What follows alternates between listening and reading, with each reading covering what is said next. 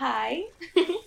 Hi, Jen. Hi, Limi. I'm Mimi, and I'm a recent graduate from YSOA. I'm an MRC1, so I did the 3-year program. Hi, my name is Jen Yeah. Shin.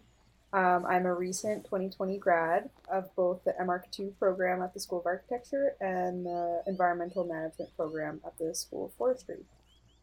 I think it's worth saying that have definitely been inspired from the first Mhm. podcast by Sarah and Lily.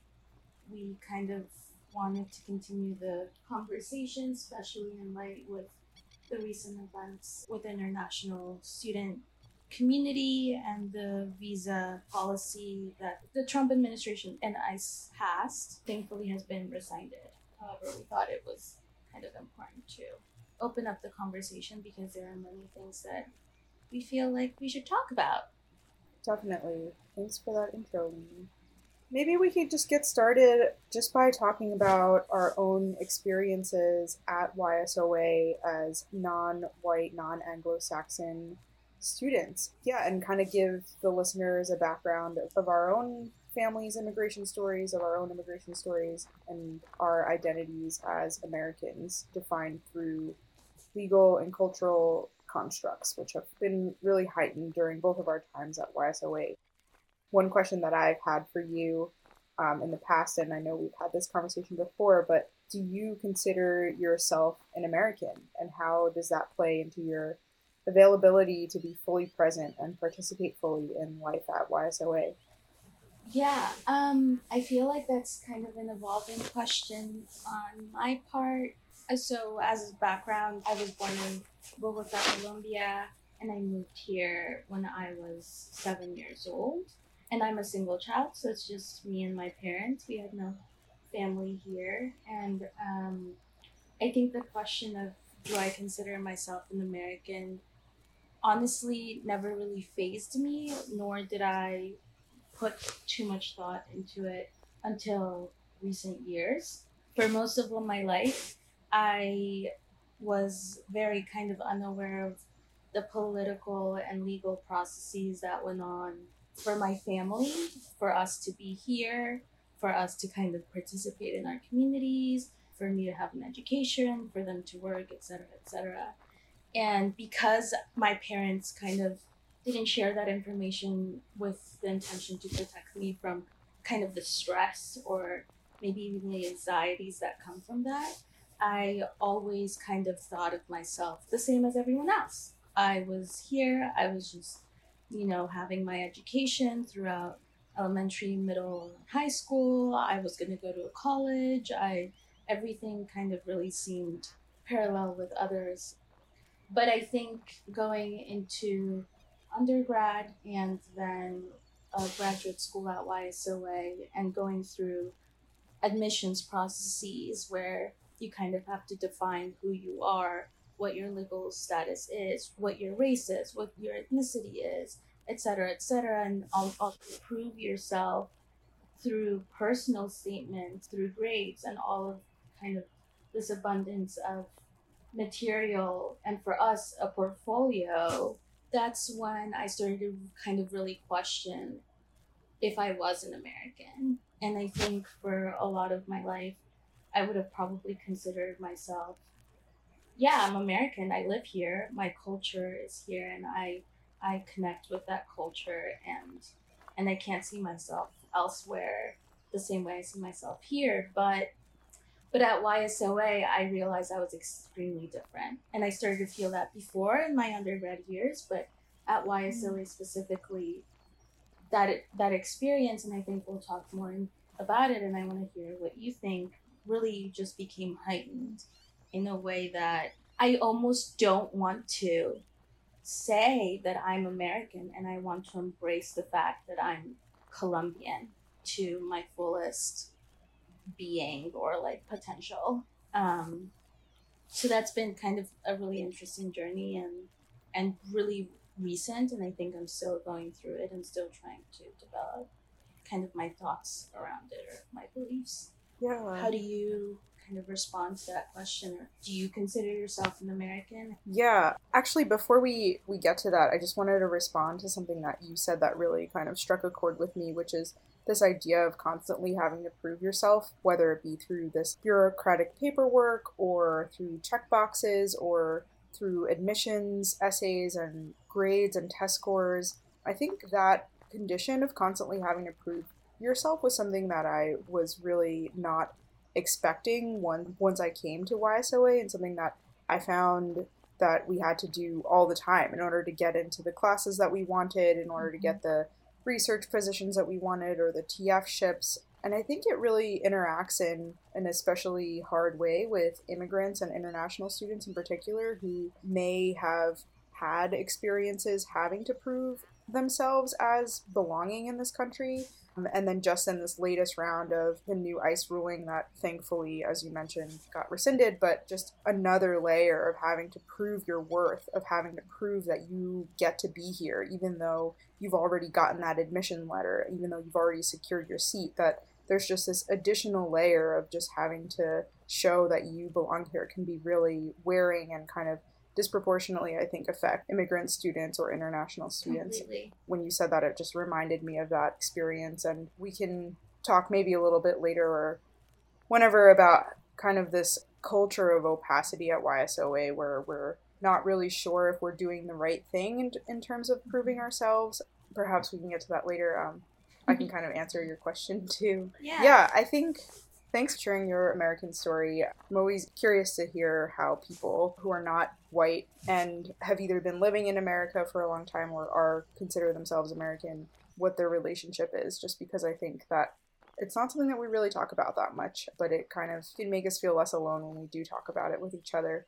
My relationship with my own Americanness, I think, has, like yours, has really shifted throughout my life. I was born and raised in New Jersey, and growing up, I didn't, even though I was born here, I didn't really consider myself an American as a kid, just because the idea of Americanness that was presented to me meant that you had to be white, you had to be living in a house with a yard and eating certain types of food, and those were just not really things that I necessarily identified with.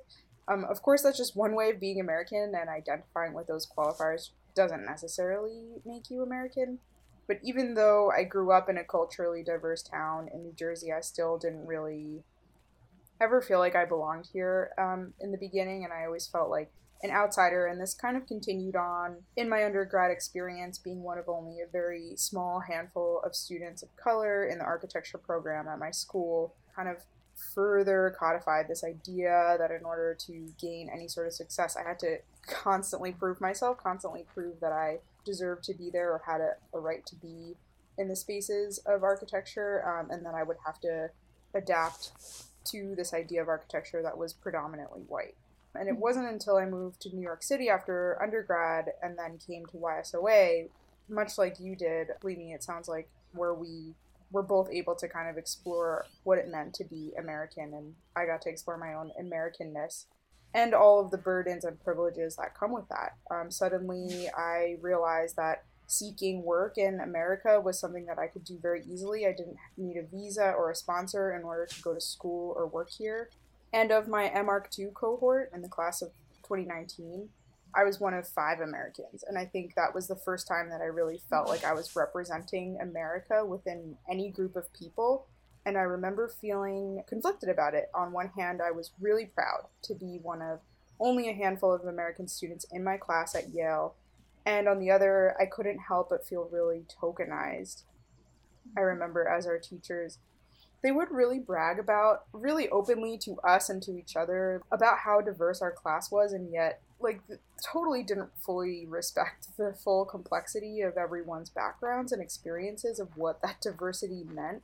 Like, they didn't, it almost really felt like they didn't want to deal with all of that other stuff that came with our different skin colors, that they didn't really want to deal with the experiences and other types of knowledge that we brought to YSOA. And I remember those beginning months were really challenging for all of us, and we would kind of group together and complain about it a lot. But it felt like we were being treated with kid gloves in many ways, that there was this expectation that we didn't really know how to be considered worthy, and we needed to adapt really quickly to white knowledge, and if we didn't do that, then we were somehow like less legitimate. Yeah, and that of course continued on, but I guess it was the initial culture shock of that first term that I think a lot of us like weren't really expecting. For me, I think exploring my own Americanness is still a continuous process, and now at this point I can, I'm very proud to say that I'm American. Well, maybe I shouldn't say very proud actually. I don't know if I really feel that way. But I do like definitively say I am American, that this is the only country I've ever known, and so I do feel a sense of responsibility to be a voice in helping shape what that really means, because it's not the thing that was presented to me when I was a kid. It's actually much bigger than all of that, and it's much bigger than all of us. Yeah. And I'm sure it's also, I feel like something that we've talked about before too, and seems to come up in conversation a lot, especially with shared experiences like the one that you just shared about yourself, having to really deal with, in some words, the good and the bad, the burdens of being of this dual cultural world, and you're always trying to navigate both of them. I feel like when I really try to embrace one, I feel like I'm leaving the other behind and I'm almost failing the other. How do you feel like you navigate that, or have to navigate it at YSOA specifically too? I think that became really heightened for me. Yeah, that's such a big question. This like constant inner monologue that we're having, in order to prove your worth, you feel like you have to abandon this part of you that is, inherent to who you are, that it's as you were born. Mm-hmm. I struggle with that all the time, and I don't know if I've necessarily come to a particular, if I really have any good tools or clues. Yeah, it's such a difficult question. Yeah, I mean, it sounds like maybe you have some ideas about how you've navigated that. I'd be curious to learn more about what things have been working for you. Yeah. I mean, I also don't know if I feel confident navigating that. Again, I think more specifically to YSOA and looking back at the 3 years, I realized that, I was there for, I mean, it sounds so cliche, but I was there for a reason, that I deserved to be there. At least at the end, I tried to really kind of embrace that. And similarly, I was able to find friends like you, kind of really wanted to embrace that too through our work. In that sense, I feel really, really lucky that I was able to find those friendships that allowed me and also comforted me. And I feel like I try to reciprocate the same. And this is going to be tough. And these are the types of projects or the type of work that we want to concentrate on. And maybe there isn't a lot of precedents to look at to see how you navigate this type of work. And when I say this type of work, it's like much more centered around our communities or lived experiences, or in this case, my journey as an immigrant, et cetera, et cetera. And that it was okay, however it developed, it was going to be fruitful in some way. I really think that has been the case. And I think having people, even though there were just few that thought the same and wanted to do similar things, really, really, really helped. So I don't think I would have been able to feel confident about it and be able to kind of navigate. I'm going to embrace that I'm from this place and that I need to be there for my community and that we need to give a platform to their voices if I hadn't had 2 or 3 other people next to me doing it with me. I think that was really, really important. And finding a sense of community was really, really important for me to be able to sort of navigate that. Yeah, it really only takes even 1 or 2 other people to help you feel seen and feel enough of a sense of belonging to feel the courage that you need. Have the courage to be able to speak from an authentic place from within you, the questions that you feel need to be explored. I remember in many instances, either through studio or even in seminars in some cases, feeling an internal tension and just conflict with the way either the studio brief or the seminar, whatever course, group project it might have been, just really taking issue with the initial framing of it. It was, I think this happens many times. Maybe many students feel this way, that sometimes the advanced studios can feel really topical in the way they're framed, or they're seeking to solve a problem that is actually not really for a student from Yale or a group of students to solve in the course of 16 weeks or however long a semester is. And it can feel really lonely to have these feelings of doubt and not know if it feels safe to talk about them. And gathering that community, drawing in your community close in those moments can be the difference between betraying yourself and doing something that doesn't feel right, and actually doing something that takes a lot of courage, and going down a path that isn't necessarily clear and doesn't necessarily have the precedents that you were saying to be able to explore, but knowing that this authentic process is something that you need to do, if not for yourself, also for making it easier for future people to do it too. This starts to get into this ambiguous definition to diversity, to internationalism, and this reoccurring systemic and institutional quote-unquote internationalism that we are faced with through studio prompts, through seminars, through summer trips, yet lacks a lot of conversation in the way that we approach these communities that are external to YSOA, the way we approach the communities internal to YSOA that actually identify as the ones on the prompt, and kind of an ongoing really lack of communication in terms of how to acknowledge or be aware of the types of people we are either trying to help through these prompts, you could say, or that are sitting next to us, you know? Right, exactly. Yeah. Yeah, I think you're bringing up a really important point. This sort of idea, there's still this inherent sense of othering in the way a lot of the studio prompts or seminars or travel programs are framed. We're still, at the end of the day, these glittery Yale students looking in from the outside and have ideas about how to solve people's problems, and that can feel really uncomfortable for someone who are members of these communities that like quote unquote need help or something about their community to be fixed. Yeah, exactly.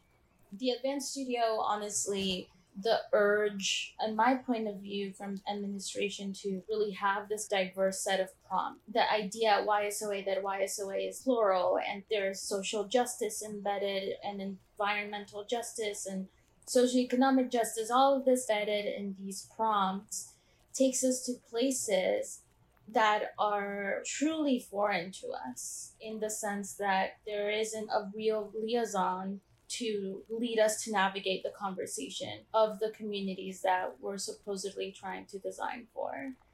In my experience, there's been kind of a real lack of conversation on the language, on how to approach these communities, on how we should even talk about these communities, even if we're not talking with them, really questioning the status quo in terms of language that adequate to identify someone. We continuously abstract these communities, so much so to fit our prompts. We are used to that practice of abstracting, and then we turn around and we don't realize that someone from that community is sitting right next to us. Most of the time, that person maybe hasn't even felt comfortable enough to say anything about the topic discussed or their backgrounds or etc., nor they should carry that burden too, you know?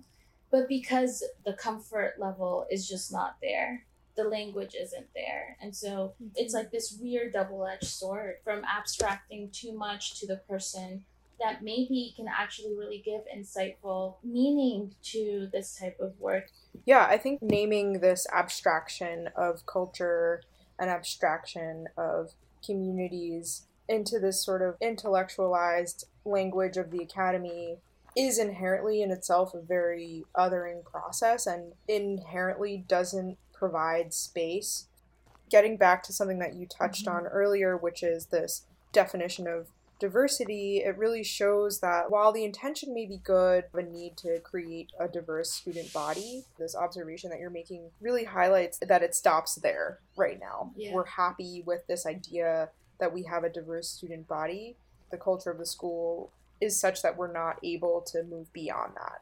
We're not able to do the work, which is messy and confusing and not really precedented, of incorporating all of that diversity and all of the experiences and the knowledge diverse people bring with them in their lives to the table. And when that happens, it not only closes off the ability for ethnically or culturally diverse people, for our stories to be in the room, it also closes off the ability for socioeconomic diverse stories or diversity of gender stories or a diversity of many, many other types of experiences, including different abilities. Completely. There are so many other ways that diversity plays out that's not just the color of your skin or what country you come from. Yeah. When we're not able to provide space, then we're closing off our ability to know and understand one another in meaningful and impactful ways, and our work suffers as a result. Yeah. I completely echo what you're saying, and I'm glad that you bring up our work suffers. Viewing diversity in terms of internationalism as an exchange. It's transactional at that point. Yes, exactly. Transactional. Jen may be getting a little bit more into the international student visa policy. How do you think the administration or the student body handled the situation? The stance that was taken by the administration was this policy is not going to affect YSOA students because we will have a combination of distance and in-person learning. To me, that is deeply disappointing because it takes the stance of individualism. We and our own are protected, and therefore we don't really have to worry about it, without fully appreciating how threatening this is to every single one of our individual freedoms. I think that this sort of like business as usual, YSOA will be okay stance really undermines our role as a global leader in architecture. And the fact that our advanced studios and our seminars are traveling all over the world and like engaging in global problems, it necessitates that we have an international and global student body, and we're actually providing protections and we're actually advocating on behalf of these students. This transactional nature, oftentimes like the visa system and the admission systems in our country might treat international students. Yeah. I think the Harvard and MIT case made it a lot more evident. Like, I think it's worth stressing this is not something new. This is not something recent. This is how the international community as a whole is often valued. The international community is an extremely diverse umbrella. And that includes, someone that is on a student visa. That includes someone that is perhaps a refugee or an asylee. That encompasses documented students. It encompasses a lot of people. So while the policy was about F1 visa, it's important to acknowledge that they were talking about the international community. Students were the target for this particular case, but it's important to remember that this policy was actually targeting internationals more broadly in America. Exactly, yes. The fact that it was by ICE, one of the most cruel agencies to pass this country, all of these terms, who it's coming from, all of this really speaks volume. And then the Harvard and MIT case comes out, which I was obviously a strong supporter for. I was extremely conflicted. And I think in one sense, I was very happy Harvard and MIT and other schools afterwards supported the case, fought for this, because yes, we need to acknowledge that these institutions do have a lot of leverage. However, I was very conflicted because it only kind of reiterated this narrative of why international students are so valuable. All of the conversations around that ended up being, look how much money they contribute to society. Look how much they do when they graduate. Look how the US economy would be affected.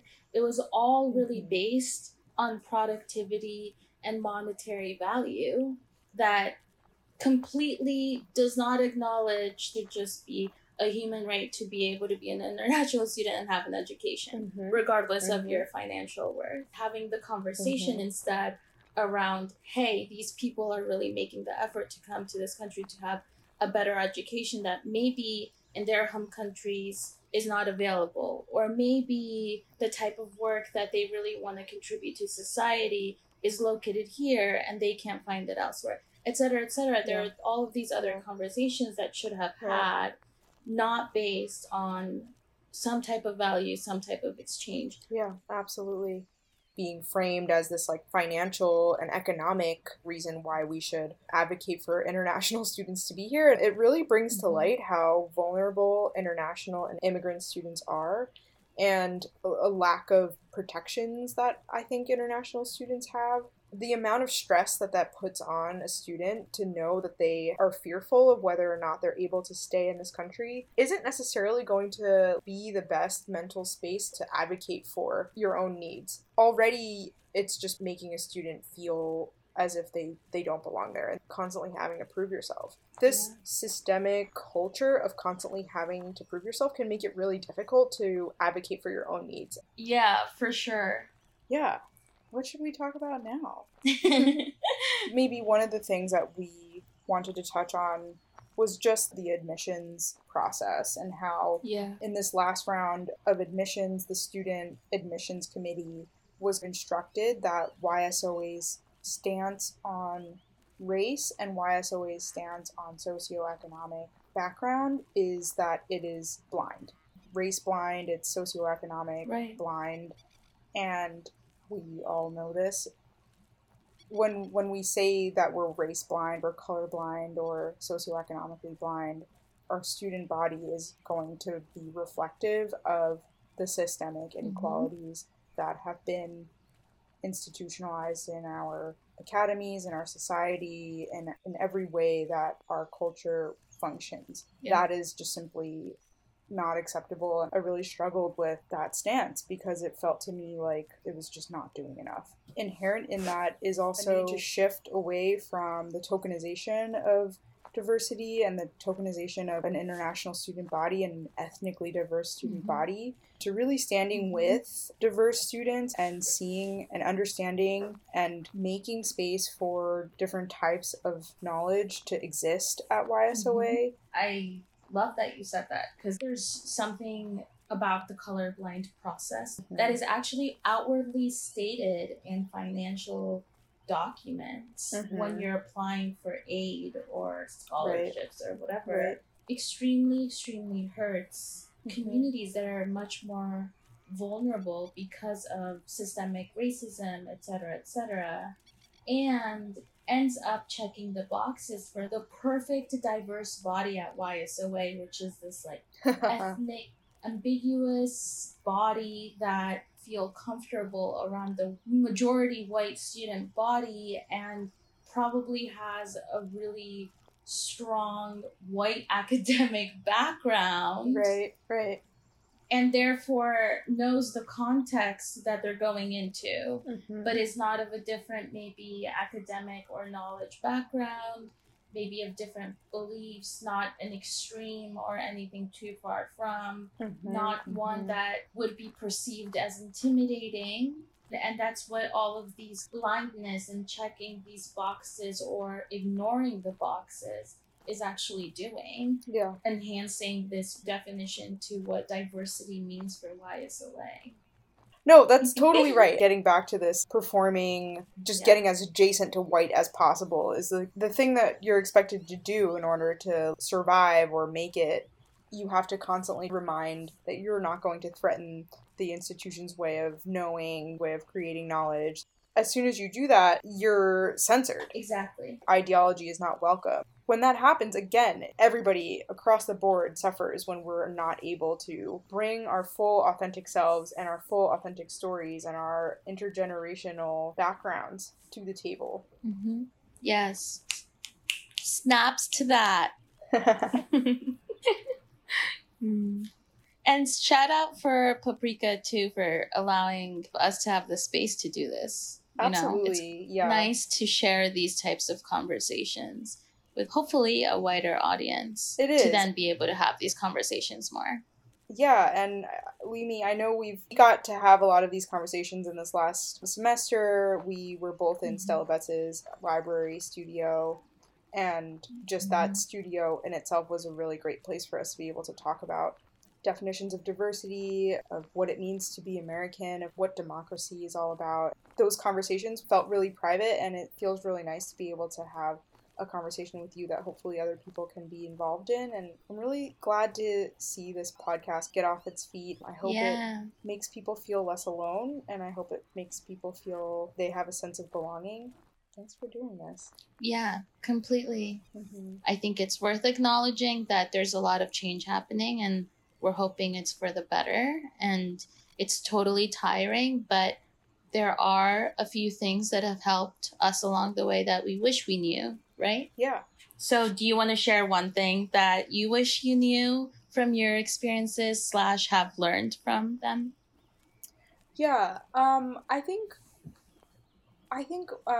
one thing that would have been nice if someone could have prepared me for was you would have to be your best advocate, and that process can be really emotionally draining and cause you to really doubt yourself. And so be prepared to feel that vulnerability and to be gentle with yourself as you go through this process of advocating for oneself, and that vulnerability hangovers are real. So after you have to talk to someone about something that's really sensitive, you may go into this tizzy of self-doubt and self-consciousness, and at that point it's important to realize that it's a good time to take a step back, to breathe, to reach out to friends, to draw on your community, and that it's totally unfair that you may have this additional burden and be doing additional labor to advocate for yourself and others, but none of this is a reflection of you and who you are, and you do deserve to be here.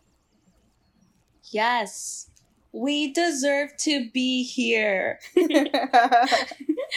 Say it. Please, everyone say that out loud. Day one. I mean, I'm just going to echo what you said because it's so big. Self-care is so important. I know it's also like cliche and the hashtag, but it's so important. And just remember that you're not crazy. Remember that literally the thoughts that are going through your head, there's someone else feeling them too. It's okay to feel them, be present and acknowledge them, but don't let them get you down. I think on a more practical note, jotting down stuff in writing is just so important. And this will help you through processes like the financial aid. It'll help you professionally down the line. I know a lot of us, especially in the international community, feel like we always have to have our guard up. And that's so tiring. And it's so tiring checking if you're doing everything okay. Making space for everyone's backgrounds to be present in the room and to be respected begins by making the assumption that the person is in the room with you. Help to create a culture of empathy and inclusivity. Yeah, I love that. A good practice is to just constantly be questioning the language you use and being vulnerable to learn different ways to talk about different things. Always being able to grow in terms of how you identify yourself, but also identify with others. Yeah, this was such a yummy conversation. Thank you for having it with me. Yes, thank you. I'm so glad we had this. Co-creating. Should we take a deep breath? Yes.